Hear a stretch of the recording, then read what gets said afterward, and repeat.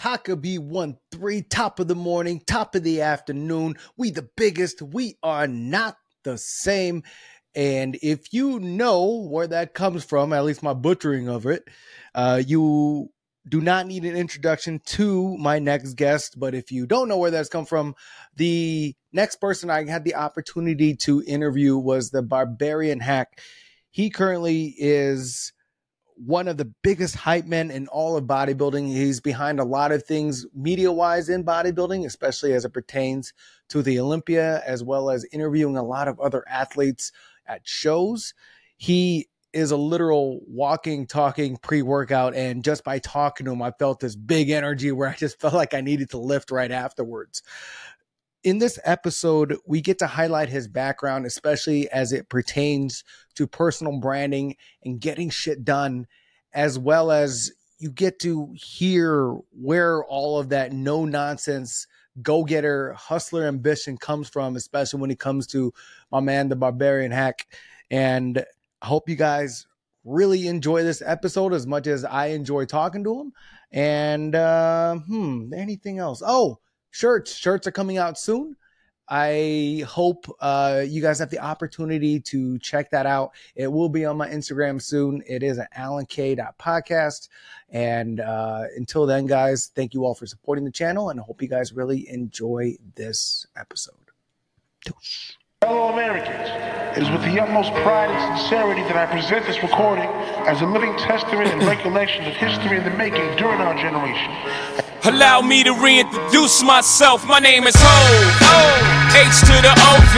I used to move snowflakes by the OZ. I guess even back then you can call me CEO of the ROC.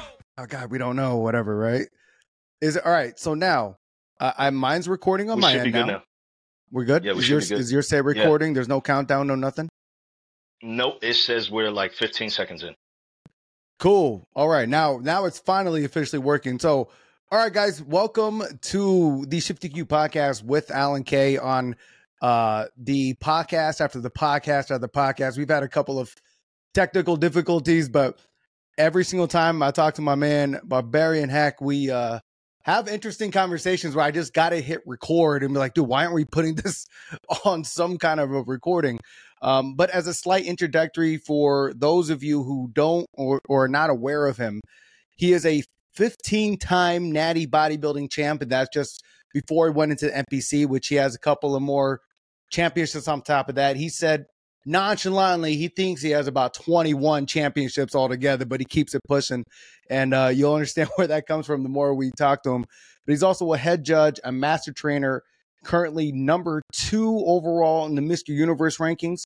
And he is just one of the best, in my opinion, hype men in all of bodybuilding. And just as an overall, I don't want to say life coaching experience, but there's definitely a lot to be gained in life perspective from just listening to my man. So thank you for joining me. Thank you for finally taking the time. I know you are one hell of a busy person on a regular basis. So I appreciate that, my man.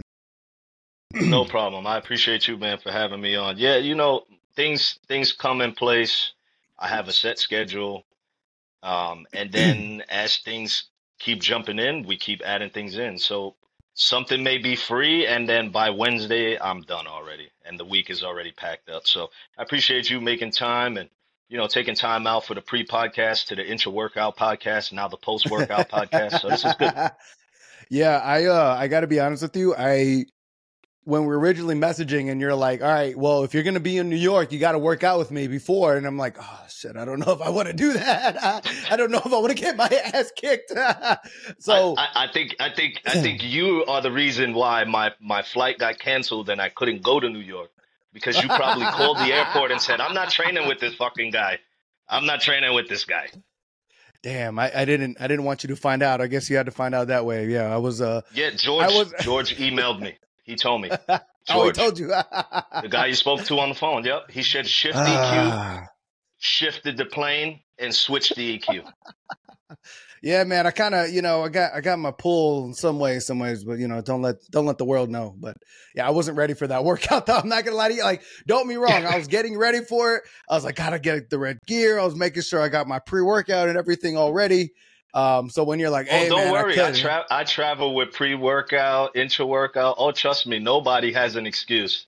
When someone says, "Hey, let's link up and train," I pull out everything. Here's the pre-workout, the intra-workout, the post-workout. What else you need? You need a meal? I got a scale. I got some protein, carbs, and fats. Weigh your shit out because we're about to train. Yeah. I imagine for someone like you who's always on the road, always promoting something, that's kind of, would you say that's kind of like your typical day, like always traveling, always training somewhere else than you're normal used to, per se? Yeah, there's always some kind of traveling going on. For the most part, I do my best to stay put. I'm my best version when I stay put for a certain amount of time. But traveling is just part of the game. As we know, today is the 24th. Tomorrow is my birthday, so happy birthday to me. Happy Pre-birthday B-Day, my to man. the birthday. And then in 4 days, I fly out to Ohio, Columbus, Ohio, for the Arnold. I'm booked for that, and I will be there for about a week and a half shooting commercials, and I'll be working at the I'll be doing interviews for Olympia gear at the Arnold, and I'll also be getting content for them as well. So traveling is always part of the schedule. If I'm not traveling, I feel like I'm not doing anything. So for anybody listening out there, the key for me is this. I'm never satisfied with my success. I always want more. And no matter where I am, I have to keep moving forward. So constantly traveling, constantly being at expos, constantly being at events, that's where I thrive. And I feel like I'm not doing anything unless I'm doing something. That's always interesting, where you get highly functional people such as yourself having to always chase that cherry, chase that apple, chase that carrot, per se, where it's like the job is never done. And no matter, even if we accomplish something, there's still yet more to accomplish. Because even just like what you're describing, like even with the championships that I was talking about, like you even were like, oh, hey, like I might win this trophy, but on to the next, on to the next. It's just on here, on to the next one. Correct. I wonder if is that, I don't know if that's healthy though, right? Like it's almost like it's like an unhealthy obsession with getting better all the time. Everything has its positive and its negatives, right? So when it comes to, let's say for winning a championship title or winning a show, right? You won the show. Congratulations. I always tell athletes I work with, and it's a rule of thumb for myself, 48 hours max to enjoy. Because after the 48 hours, it doesn't exist anymore. We live in a social media world. Everyone moves on quickly. Everyone's attention span is very minute, right? So with me, I have reached the levels of success that I have reached because of the positive mindset I got at it. Some people may say, hey, that's kind of a weird obsession, or maybe that's unhealthy. I don't view it as that. I view it as being very healthy, because when you win something, why waste time dwelling on what you have already won? There's so many other things you can accomplish. There's levels to the game. There's levels to success. So for a person who just bought a business or who started a business and their goal was 100,000 and they got 100,000. Okay, now they're making 100,000. Who in their right mind is not going to say, I made 100,000, my next goal is 200,000, and start working towards that 200,000? Don't be satisfied being satisfied. Don't get comfortable unless you're uncomfortable. So be comfortable being uncomfortable. That's going to polish the diamond. That's going to make you the most successful at anything it is that you seek to do in life. Yeah, that's the one thing that I've especially learned with bodybuilding. It's probably one of the first industries that I just on the surface completely, like, you're chasing after this objective goal, right? I first of all, everybody that gets into bodybuilding gets into it for a different reason. And I know for me, when I got into it, I was chasing this objective look, this objective feature, this objective placing. But what I gained out of chasing that objectivity is finding out the processes of investing into myself, eating a lot better, prioritizing, and constantly going after this higher version.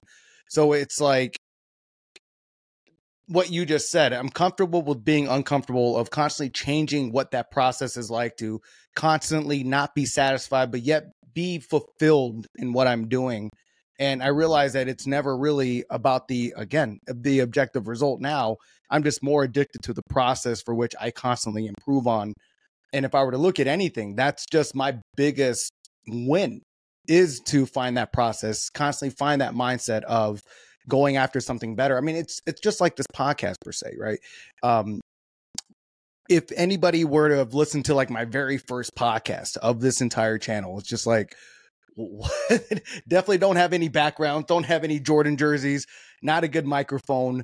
But because I got so obsessed with just trying to get better, it's like now it's like this. I'm not saying it's like a Joe Rogan-esque kind of thing, but the aspiration of always being better is something that I definitely learned. And I see it evident in bodybuilding every single day. And one of the things I did want to talk to you about, I know one of the things that we harped on, you know, one of the narratives in our sport and is that there's no money in natural body. There's no money here, no money there. But someone like you, who's constantly networking around, constantly brought on to do commercials for the Olympia, and being part of a lot of different brands, I know you have a really assertive opinion on branding yourself and making a name for yourself per se. So for anybody who has that narrative of you can't make money doing this, you can't money that, like what's your outtake and what's your overall perspective on that? Well, we'll start off saying this. When people say there's no money in bodybuilding, technically there isn't. You have to go find it. You have to go get it. So if you're a lazy piece of, you know how to enter the word there, then you're not going to do anything and you're going to be a loser at home. You need a hustler's mentality. You need to understand that once you reach one goal, there needs to be the next. So in order to make money in the business, you have to hustle. It is what it is. I've seen people say, as soon as I win my pro card, everyone is going to give me a sponsorship. When they win their pro card, no one's calling them at all. Why? Where's the ROI? For those of you who don't know ROI, return on investment. Where's the return on investment? Why would somebody pay you to represent their brand? For what? What can you offer? What is the benefit for the company? It's fantastic that you can make X amount of dollars a month and you get X amount of free supplements. Yeah, that's all benefiting you. What are you doing in return for the people giving you that money? Why do you deserve the paycheck? Why do you deserve to get booked for an expo? Why do you deserve to get booked for an event? Why should you be a special guest on someone's list who's already lit and you may not be lit? I use the word lit because everyone's using it now. Lit. Oh, I'm lit. We outside. So if we outside, don't stay inside. Get your butt outside and go get lit. Start a bonfire. Whatever lit means to you. Do something important. So let's just say one of the things that I've done for myself was, like you said before, I wasn't satisfied with whatever came to me. So just to add on to his introduction, I'm a professional bodybuilder. I have pro cards in classic physique, bodybuilding. I have multiple championship titles, 20 plus championship titles. Decided to expand my brand, move into the NPC, won 7 championship titles, qualified for the Mr. Universe, came in second against, 50 some odd guys that was there. Okay, that's great. I'm also sponsored by MTS Nutrition, TigerFitness.com, the Outright Bar. There was a point where people in North and South Carolina and even Florida thought that I had part ownership in the vegan Outright Bar because of how well it was being pushed and promoted on my end, when I never directly told anyone to buy anything. There's not one video where I'm telling somebody to buy something. I just tell people what I do, why I do it, the science behind it and how it has benefited me. And that's how that worked. When I first, people see certain things and they're like, man, you're so successful. Okay, if you think this is it, then you're fooled. This is only 5% of what I'm capable of. I have 95% more. So don't think because you won your pro card that that's the end all be all. And don't think that when you get your sponsorship, that's the end all be all. Because when you sign the contract for your sponsorship, you're now at the bottom of the sponsorship and work your way up. Every time something happens, you're a great amateur, you win a pro card. You were at the top of the ranks as an amateur. When you win your pro card, you are on the bottom of the list as a pro. You need to work your way up. When you get your sponsorship, same thing. When you start making communications with different companies that they may want to work with you, you're always going to start at the bottom. Yeah. I find it interesting on some of the realizations we get after we chase after those objective goals, like the pro card, like the sponsorship. It seems like a lot of people pursue these ventures because they think it's going to bring them some kind of validation. But then they realize in of itself, like, just because you have these features or these accolades, it doesn't really define who you are or actually create a lot of monetization. Because I think at the end of the day, like, just like you were talking about with your outright bar, where people think like it's you, but they don't really subconsciously realize that they're not really buying the outright bar. They're buying into you and who you are as a person and what you bring about that brand rather than the brand in of itself. I mean, that's exactly why like people buy into like Nike or they buy into the Jordan brand, because they buy because of the athletes and of the people that represent that brand more than what the actual products that they have. Now, I love that you have this hustle. You have to do this. You have to do that. Where has that been something of a personality that you've always had? Is that something from as a kid that you've always kind of just been got to always be better, constantly go after that? Where did that come from for you, my man? Yeah. As a child, I used to hustle Tootsie Rolls, even though I didn't eat them. I used to hustle Now and Laters. I used to go to the store, buy 5 cents candies and sell them for 25. It is what it is. I was always in that mentality where I always got to be better, and I never wanted to be broke. So it was always have more than one hustle. That was my mentality when I was growing up. I mean, I grew up in New York City, in the Bronx and Harlem, and that's kind of the hustle mentality, period, right? So being a Native American growing up in the area, I was molded by the concrete jungle to be a concrete warrior. So my job was to continue moving forward and never let anything break me. And to always have the mindset of continuing, that was from adolescent to, I was never satisfied. Like anything I did, when I first joined the basketball team, I was like, okay, now I want to be one of the best basketball players in my position in the school or wherever I was playing. Because sometimes I didn't play for school. Sometimes I played outside street basketball, and we had street basketball leagues. And I always wanted to be the best version of myself. I never cared about anybody else. I never compared myself to anybody. At the end of the day, even when getting ready for a bodybuilding show, I stare at what I looked like at my last show. And that's the guy I need to beat. That's the level of conditioning I need to beat. That's the level of density I need to beat. So I'm always comparing myself to me. And that's the reason why I say I'm never satisfied, because I know I can always be better. Yeah.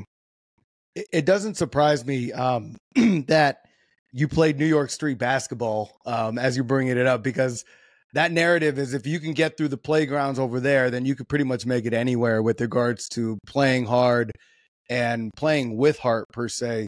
Is that narrative true about New York street basketball, where the people out there, you kind of got to earn your keep, per se?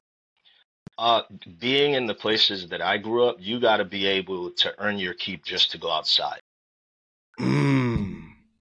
So to be able to go outside and nobody rob you is one thing. To be able to go outside and nobody steals your hat or your sneakers or your jacket, that's not,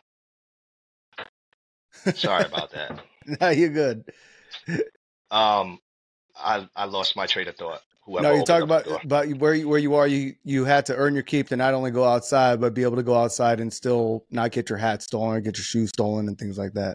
Right. So you're in a place where someone's always going to be envious of what you got and what you look like or whatever. But like I said before, it's a concrete jungle, right? So you have to learn your position in the jungle and understand you have an apex predator and then you also have prey. So growing up, you need to like flip the switch in your brain and understand I'm not prey. If you want to be prey, that's cool, but that was never my goal. My goal was to go outside and do what I needed to do to be respected in my neighborhoods. And to this day, I can walk freely in all the neighborhoods, and I'm highly respected just because I also give that respect back. Right. Man. So would you say that a lot of your upbringing in that environment is what carries with you till this day? Yeah, I could say, being in the positions that I was put in as a child, being groomed in the areas that I was groomed in, watching other people and saying, I don't want to be like that person, looking at someone else and saying, well, that person's successful. They got the cars, they got the money, the women, whatever. Okay, that seems cool, but I don't like the route they took to get there, but the outcome was cool. Then I got to find my own way. I was always one to, even at a young age, I used to tell my friends, like, you don't have to be like this person, that person, or this person, because there's only one you. You only have one thumbprint. Your fingerprint is your own, right? So there's only one unique you. So you just have to be the best version of you, but you can still be able to get the things that everyone else did. So that hustle mentality has been there. And yes, growing up where I have been and the positions I was put in definitely set the mindset to where there was a continuous hustle mentality for success. Yeah. I remember recently when all of the Asian hate things got popular on social media, and all of a sudden every Asian person they got sympathy brought up. Oh, I'm sorry that you had to go through this objectification. I'm sorry you had to be emasculated through whatever. And I remember explaining to one of my friends where I am so grateful to be discriminated against. I'm so grateful to have been objectified and constantly made stereotypes about, because it gave me a real opportunity to reflect on who the hell I really am and my objectivity that everybody else says. And it also gave me this inert, I have to prove myself in some dynamic, which I've been able to channel into just constantly being a better version of myself. A lot like how you just said, look at my past version or past physique and then be like, how can I build and be better? Because it's all about just being better for my own respect rather than it is for everybody else's perception. And it's what I find really interesting is the more and more people I meet, such as yourself, who went through kind of what people would describe as a rough upbringing, but it's rather has given you an opportunity to become just a stronger, more assertive person into who you are. And you could just tell that's what drives you, and it's who you are as a person. That's what your brand is all about. I mean, I'm reading just your hat right in of itself. It's the biggest, but I could just feel the energy it is the biggest, man. It is that. So it's just crazy to hear that that's actually where that came from. And it's not surprising one bit at all, my man. Not at all. Yeah, it's a mindset, when people hear me say Taka IB 1-3, top of the morning, top of the afternoon, we the biggest, we are not the same. That's literally just to let people know it has nothing to do with a physical attribute. I step on stage at 168 pounds. That's middleweight bodybuilding, okay? So I'm not talking about I'm the biggest in the fitness center. It is a mindset. It is a thought process. We're the biggest because no matter what we think about, we can achieve. I had a conversation with someone yesterday, if you don't mind me expanding on it.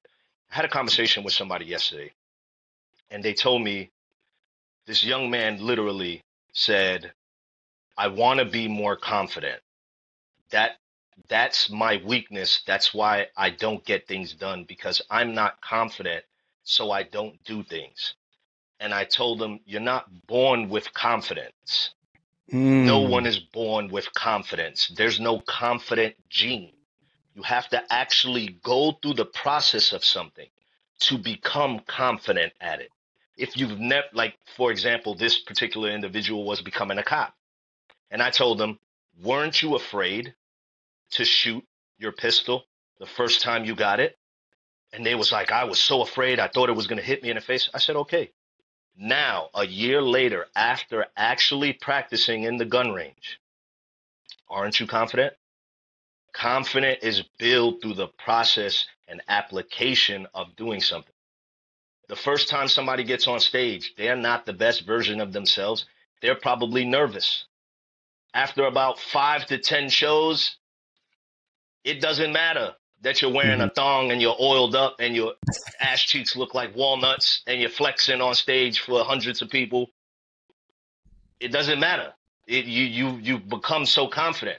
I remember there was a time when I was little, I didn't even want to take off my shirt at the pool. Now I step on stage with oil, a tan, and a thong, or a G-string, whatever the hell they want to call it. Posing trunks. You know what I mean? It's just one of those things. Yeah, that's just a great, I love that, because I think just what you just said is like confidence in of itself needs to kind of be brought about with understanding that confidence isn't, like you just said, it's not just a genetic, it's not like you just speak confidence and you're confident all of a sudden.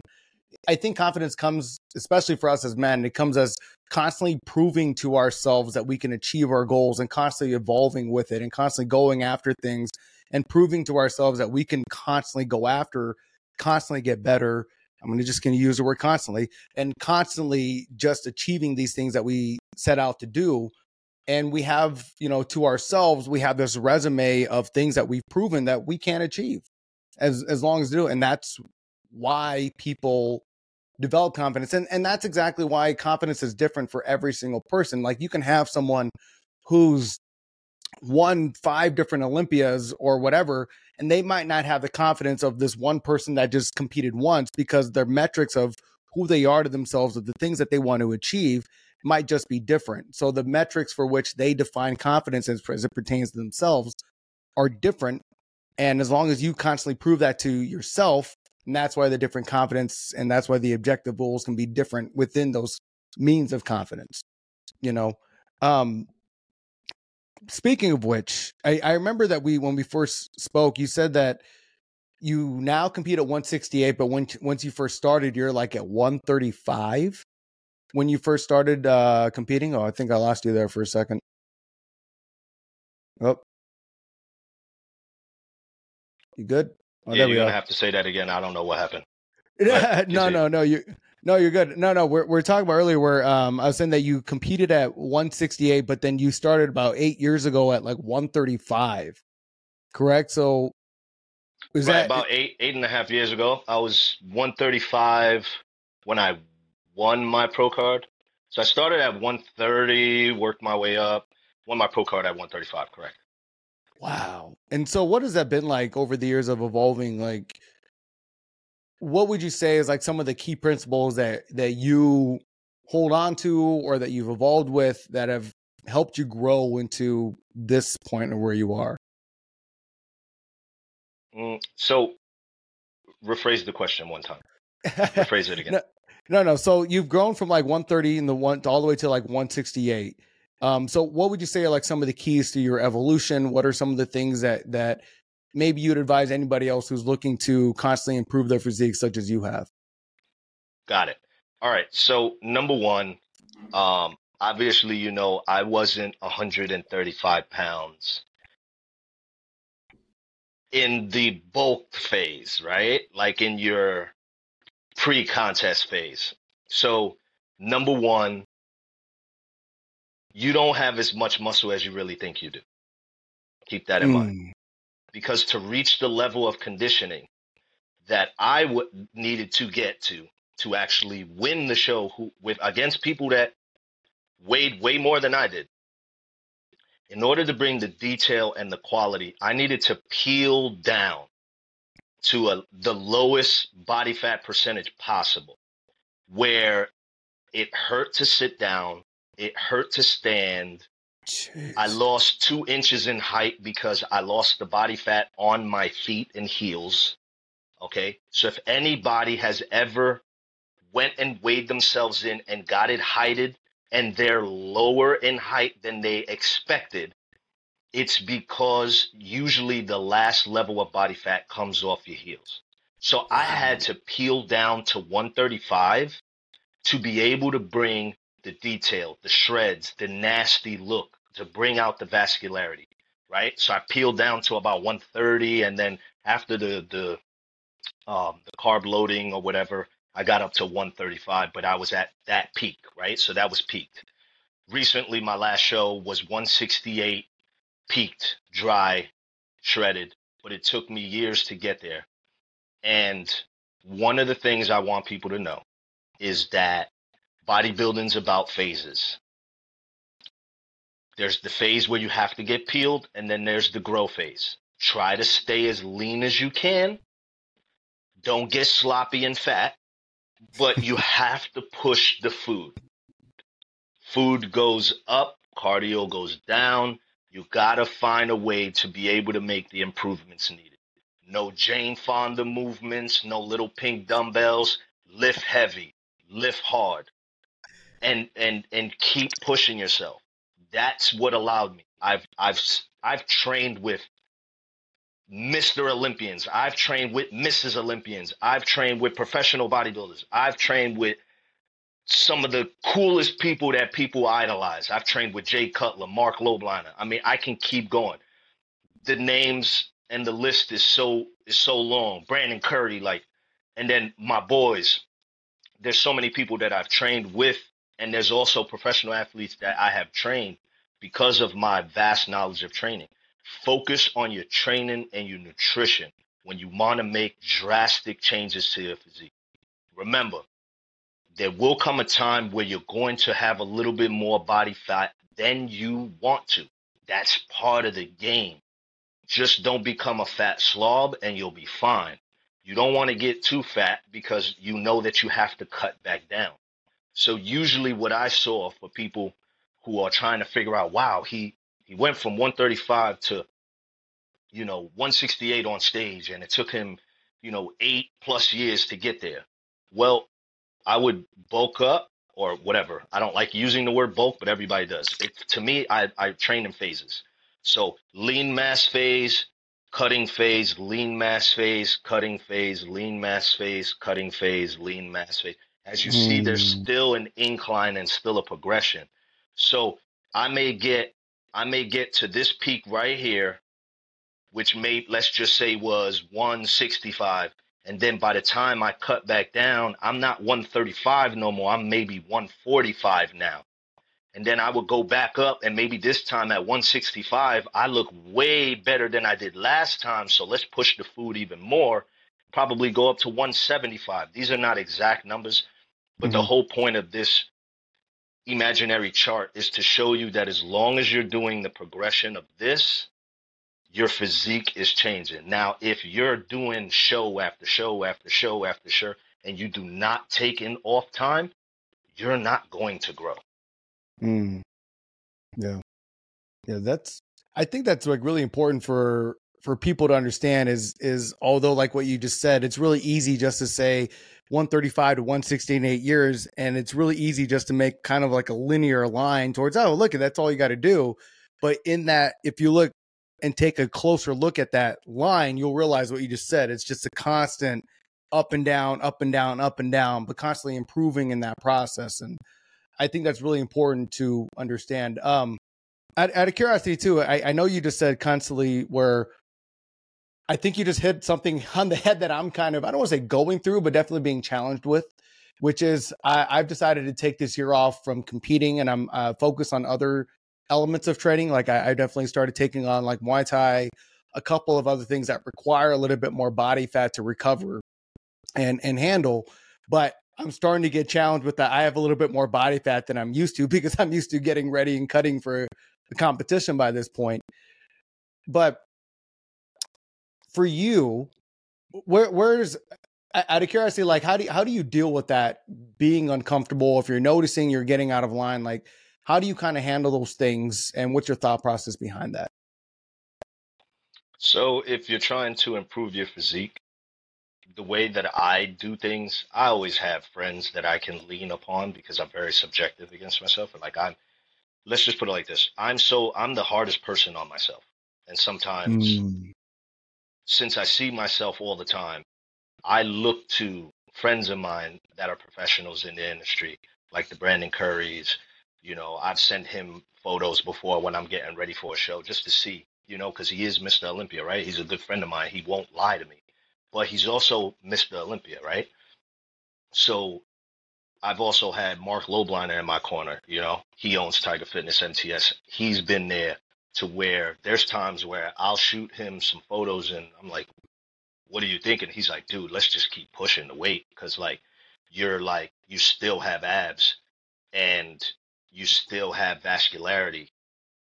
Let's just push it, because if we don't push it, you're going to wind up stepping on stage the same way you were before. So it's more so I've always had it in my mind, even when I'm dealing with athletes, as long as we can visibly see abs, they don't need to be veiny and show ready, but as long as they're visible, you should just have to remind yourself it's part of the process. It's part of the process. Get comfortable with that, because there's going to be a point where you're going to have to chop back down and you're not eating as much. And as you're chopping back down, you're going to notice things. Your glycogen restoration is not going to be the same because the carbohydrates is not as high, things like that. And then the pumps aren't going to be the same. And you're going to be like, oh man, I remember when I used to eat the pancakes in the morning and I used to lift, I used to get the massive pumps. So it's kind of like, just understand, number one, understand it's a process. Number two, as long as you still have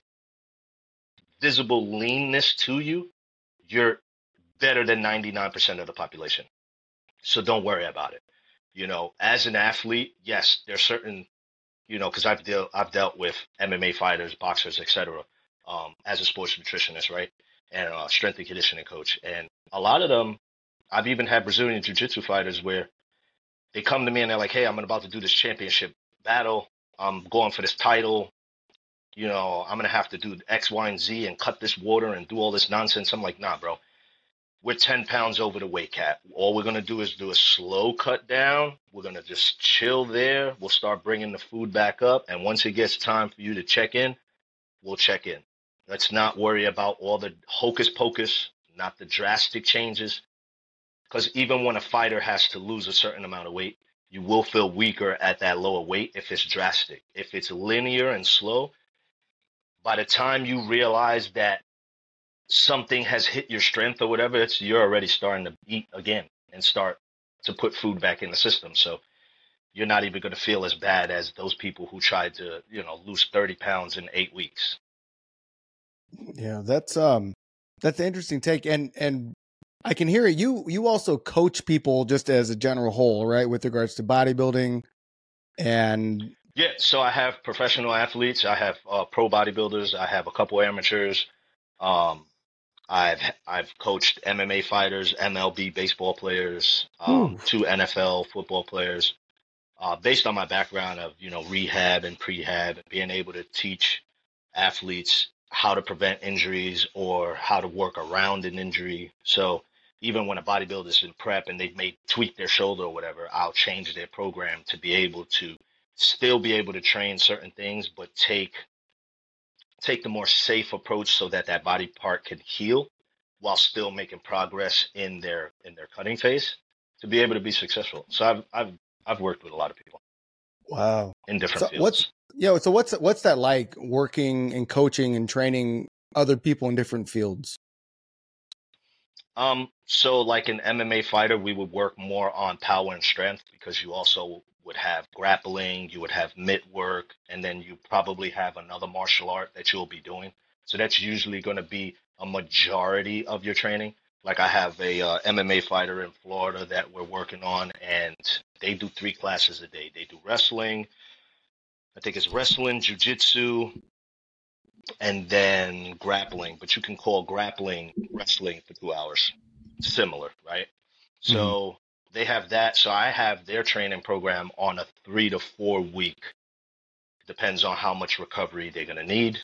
So like they're not gonna train like a bodybuilder, right? Because a bodybuilder is all about the look and all about what you look like and how you're progressing. Where with a fighter, it's more so power, strength. A soccer player, it's about speed and power on the field. Um, a basketball player, depending on their position, is going to be speed and power. They may also need strength depending on their position. So as a coach, you got to look at the different perspectives. Like I got a vast background. I've got multiple certifications and things just to be able to turn one brain off and turn the other on.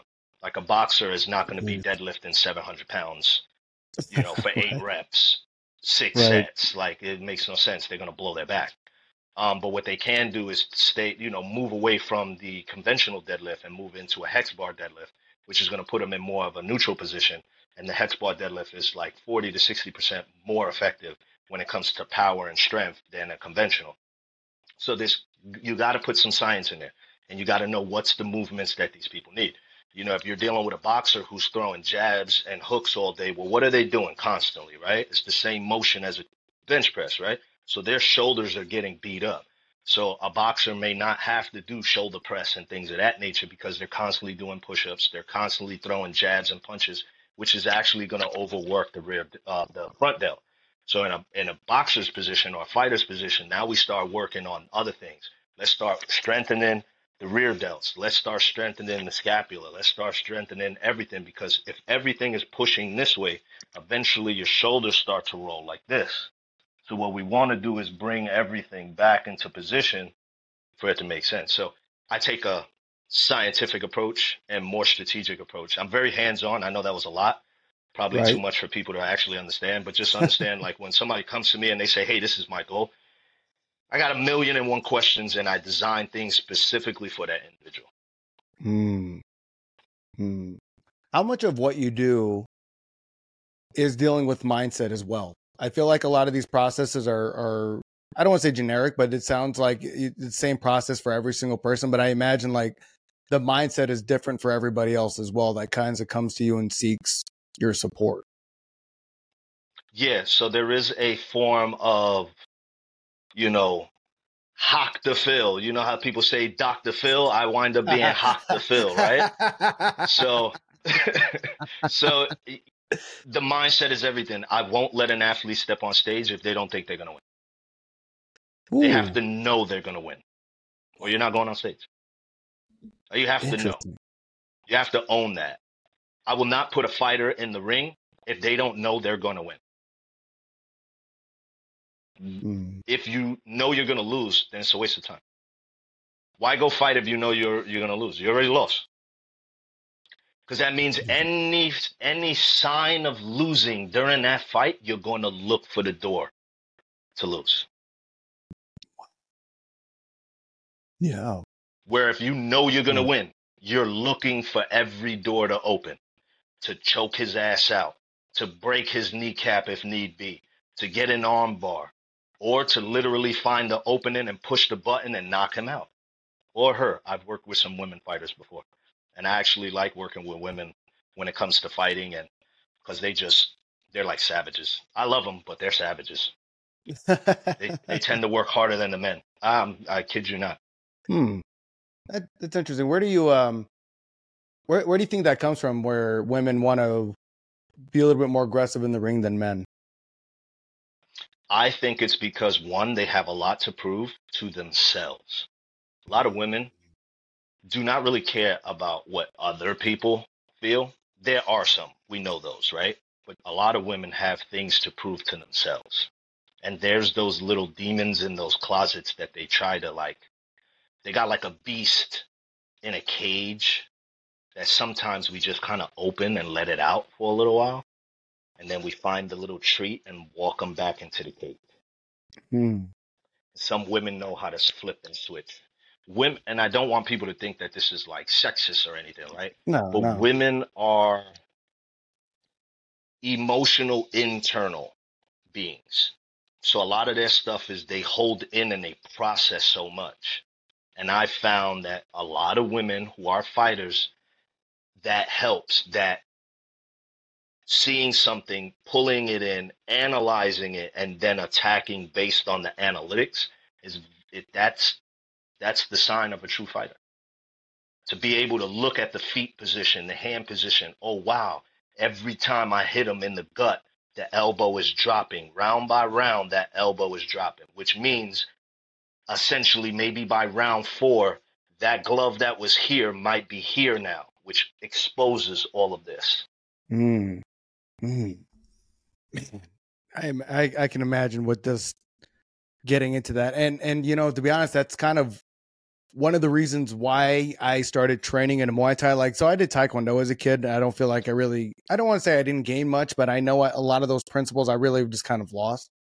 But a lot of kind of what we're talking about with instincts and everything, I think there's something to be gained from the experience of fighting someone else, whether it's discovering the behaviors within yourself in that moment, the primal instincts that we have as creatures or as people that are survival of the fittest. I feel like some of those elements about ourselves are only taught and learned and gained when we're put ourselves in a position of fighting or anything like that. And I think that there's so much to be gained for everybody to train in that aspect, because that desire to beat someone else, it's healthy as long as you could channel it in the right ways and channel it for the betterment of yourself. And yeah, I just think just constantly learning about those mindsets of other people and what triggers that is just absolutely phenomenal. Now, everything that we're talking about with regards to the mindset, the approaching to get better, you have to win. Is that a lot of what your brand is about? Like, we the biggest, like we are not the same But by the way, as I repeated that, I feel like I'm doing you an injustice because the way you said it is a lot better than the way I just said it right now. but I mean, I got to be honest with you. What just saying it makes me feel energized. It makes me feel like I just took a scoop of pre-workout. Like, so is that the kind of pre-workout? I'm the walking pre-workout. See what that's what I was saying. You know what, bro? The funny thing is, he said it's a mantra. It's a mantra. That's what it is. I actually, when I was writing this out to try to think of ways to introduce you, the human pre-workout is written in quotes in one of the intros that I put for you. So the fact that you said you are the pre-workout, I was like, we must be on the same page. But yeah, is that a lot of what you try to inspire with your brand? I guess the human pre-workout? I mean, I'm nicknamed the human pre-workout, but in reality, what it is, if you haven't seen it, we say the biggest, right? But we take the M in me and flip it upside down and make it we. It's always going to be more than one person. You always have a team, right? And you got to build your team. But outside of that team, when I'm saying we the biggest, that means everybody. You, everybody listening to this, if you feel like you're the biggest at what you do, then you're with us. If you feel like you're not the biggest, that's cool. Go sit over there and go do whatever you want to do. Go color in a crayon book, because we're winning. We are winning. So it's all about we. It's about spreading positive energy to everybody and letting them know, if you're a janitor, be the biggest janitor. If you're a doctor, be the biggest doctor in that hospital. If you're a teacher, be the biggest teacher you are in that school. Because anything that you're doing, you have to be the biggest out of it. You have to give it your all. So that the walking pre-workout is funny, but it has stuck with me for a little while now. Because there are people who hit me up and say, bro, I watch your training commercials right before I go train. I don't even need a pre-workout. I see the grit. I see the grind. I'm ready to go train. That's cool to me. I've had people hit me up and say, I love the training, but I want to see you outside talking your talk, walking your walk, letting people know those minor little speeches you give.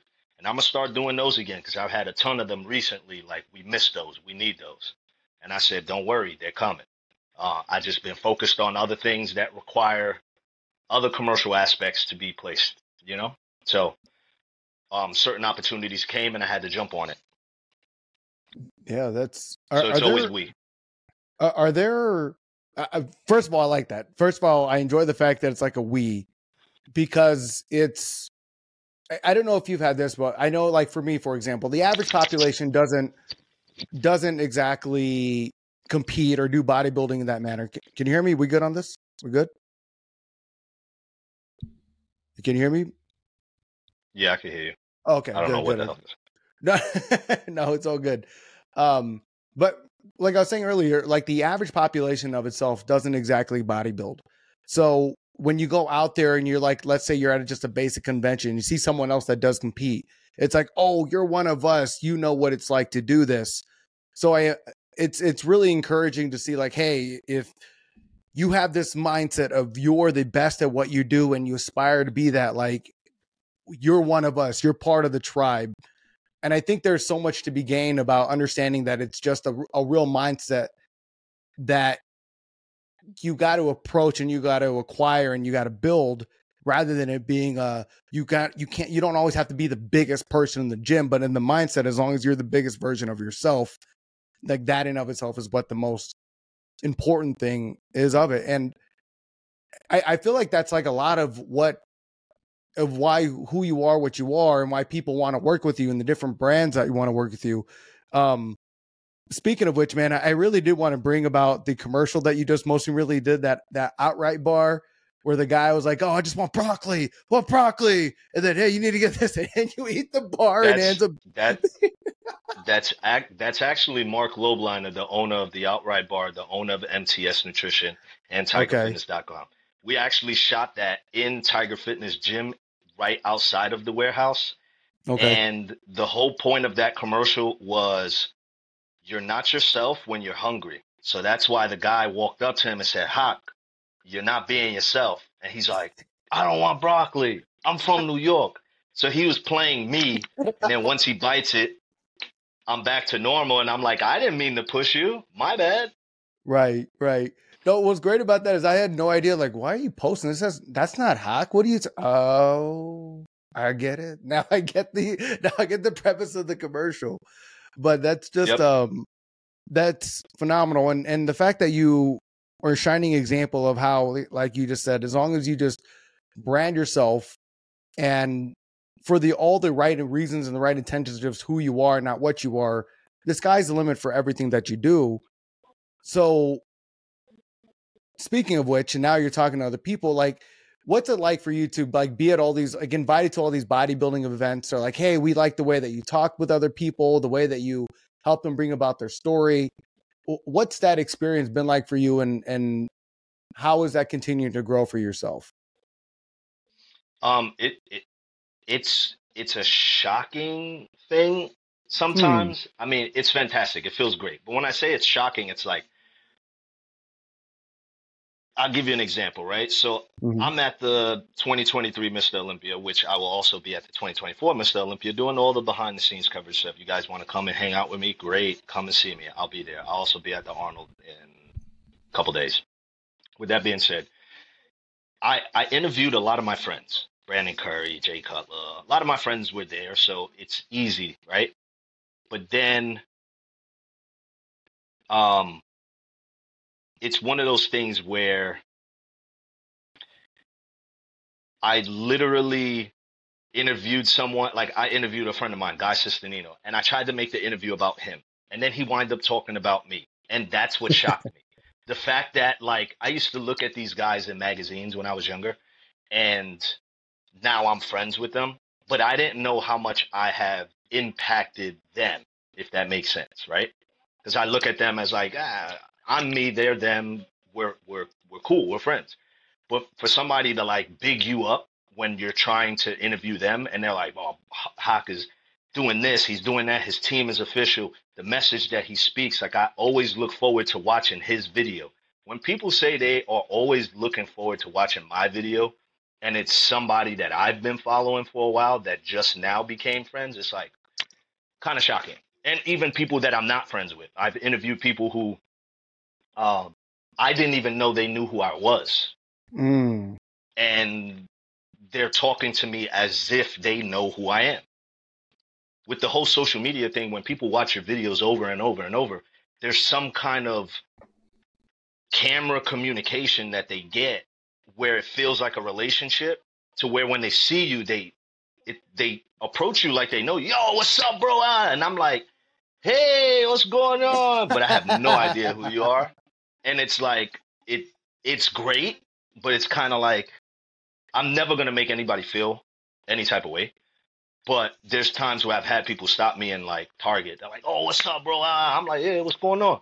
And then like whoever's with me is like, who's that? I'm like, I have no idea, but I don't want to make them feel bad. So they saying what's up. So I'm saying what's up. I don't know who they are. Right. And when I'm interviewing these people, as far as the interviews are concerned, that's the part. It's fun to do it because I never really set a goal to actually do that. It just so happened to be that. When people feel my energy, like off camera, I've had them talk to other people and it's like, dude, there's something about his energy. Like he can, like if you're tired at an expo and he's interviewing you, you're back up. It's as if you took an energy drink and you're ready. So it's cool. It's fun. It's like I said, I didn't plan this to happen. Like I didn't wake up when I was 5 and say, I'm gonna step on stage oiled up in a thong, half naked, and interview people.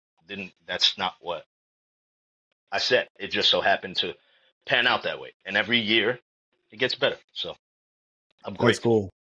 Oh yeah, no, absolutely. And yeah, I can imagine that's elating as hell to go out there, work on your brand and getting that kind of unexpected feedback to let you know that what you're doing is correct, or what you're doing is actually providing value and going out to what you continue to set out to do. With that being said, what is from here on out for you? What are some of the bigger vision goals? Like, what are some of the things that you would like to achieve with your brand, with who you are as an athlete, as a person? What are some things that you have on the horizon for yourself? As far as competing, I'm going to be doing a show later on this year at the end of the year. It's going to be definitely after the Olympia because I'll be in Vegas for about a week for the Olympia.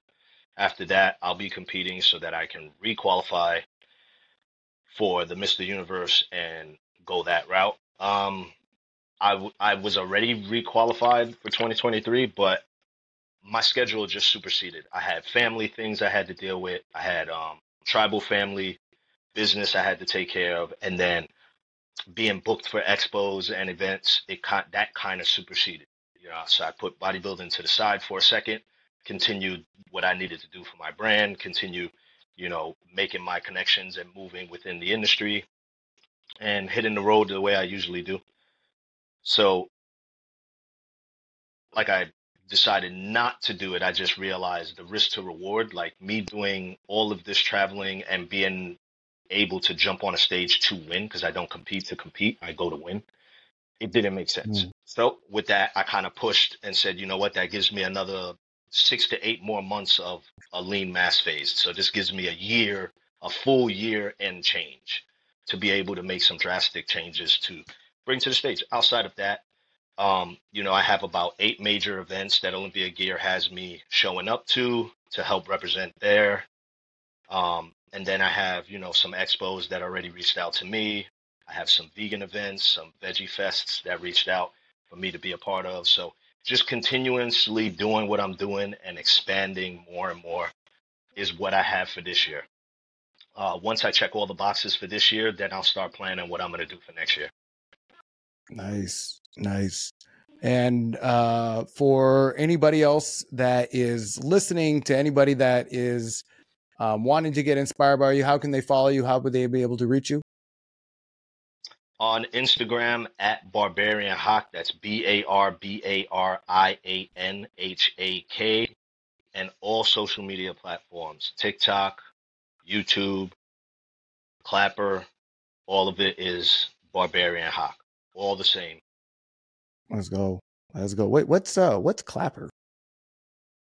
Clapper is a new social media app that I was looking into that I actually joined. It's a Okay. United States version of TikTok.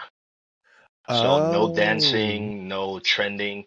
You actually build your own community and you create videos based on the community create. So with TikTok and other platforms, in order to get monetized, you have to reach certain level of notoriety, certain level of authenticity.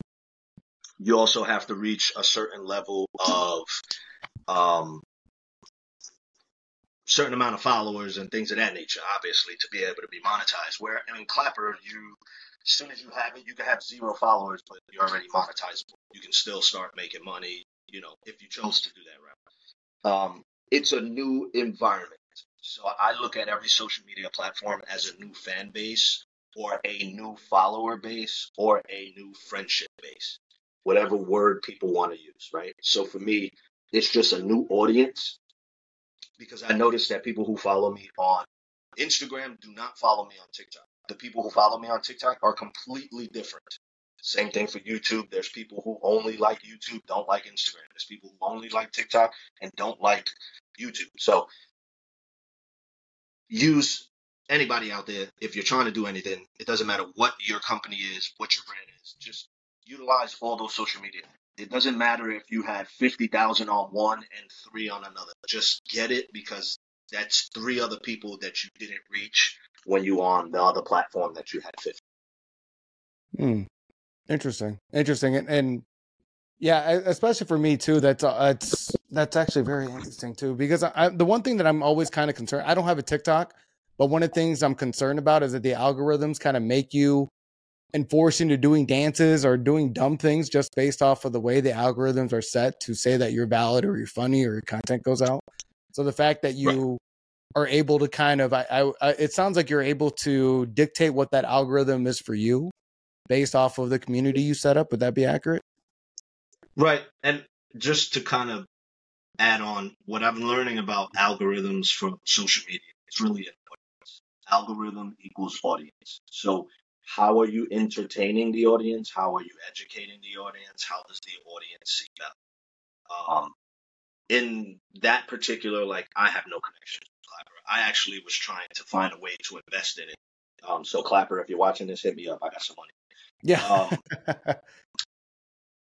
I just noticed any social media platform that's coming out now, because there was a time where I only had Instagram and nothing else. I just started the TikToks and the YouTubes and all that. I decided I'm just going to do all of them and just be consistent with all of them and just post. It doesn't matter if you get 1 view or 30 views. Just post. If you have value and you're actually doing this and you want to do it because you want to help people, then do it. But yeah, Clapper seems to be cool. I don't spend much time on there. I post and go. I went live a couple times, but it works based on your, you have to unlock your, what you're nearby and, unlock where your position is. And they actually find other people that's on Clapper in your area, and then they start shooting your content to the people that's local to you. So I thought that was kind of interesting. So I was just trying to see it as a research project. I mean, I got, I don't know, I think it's 2,000 followers on there, but I'm barely on it. I got you, man. And I agree with you, right? We just said, if you have value, go out and spread it, because there's definitely someone that can definitely benefit from the things that you already know and the things that you're projecting. That Correct. Is for sure.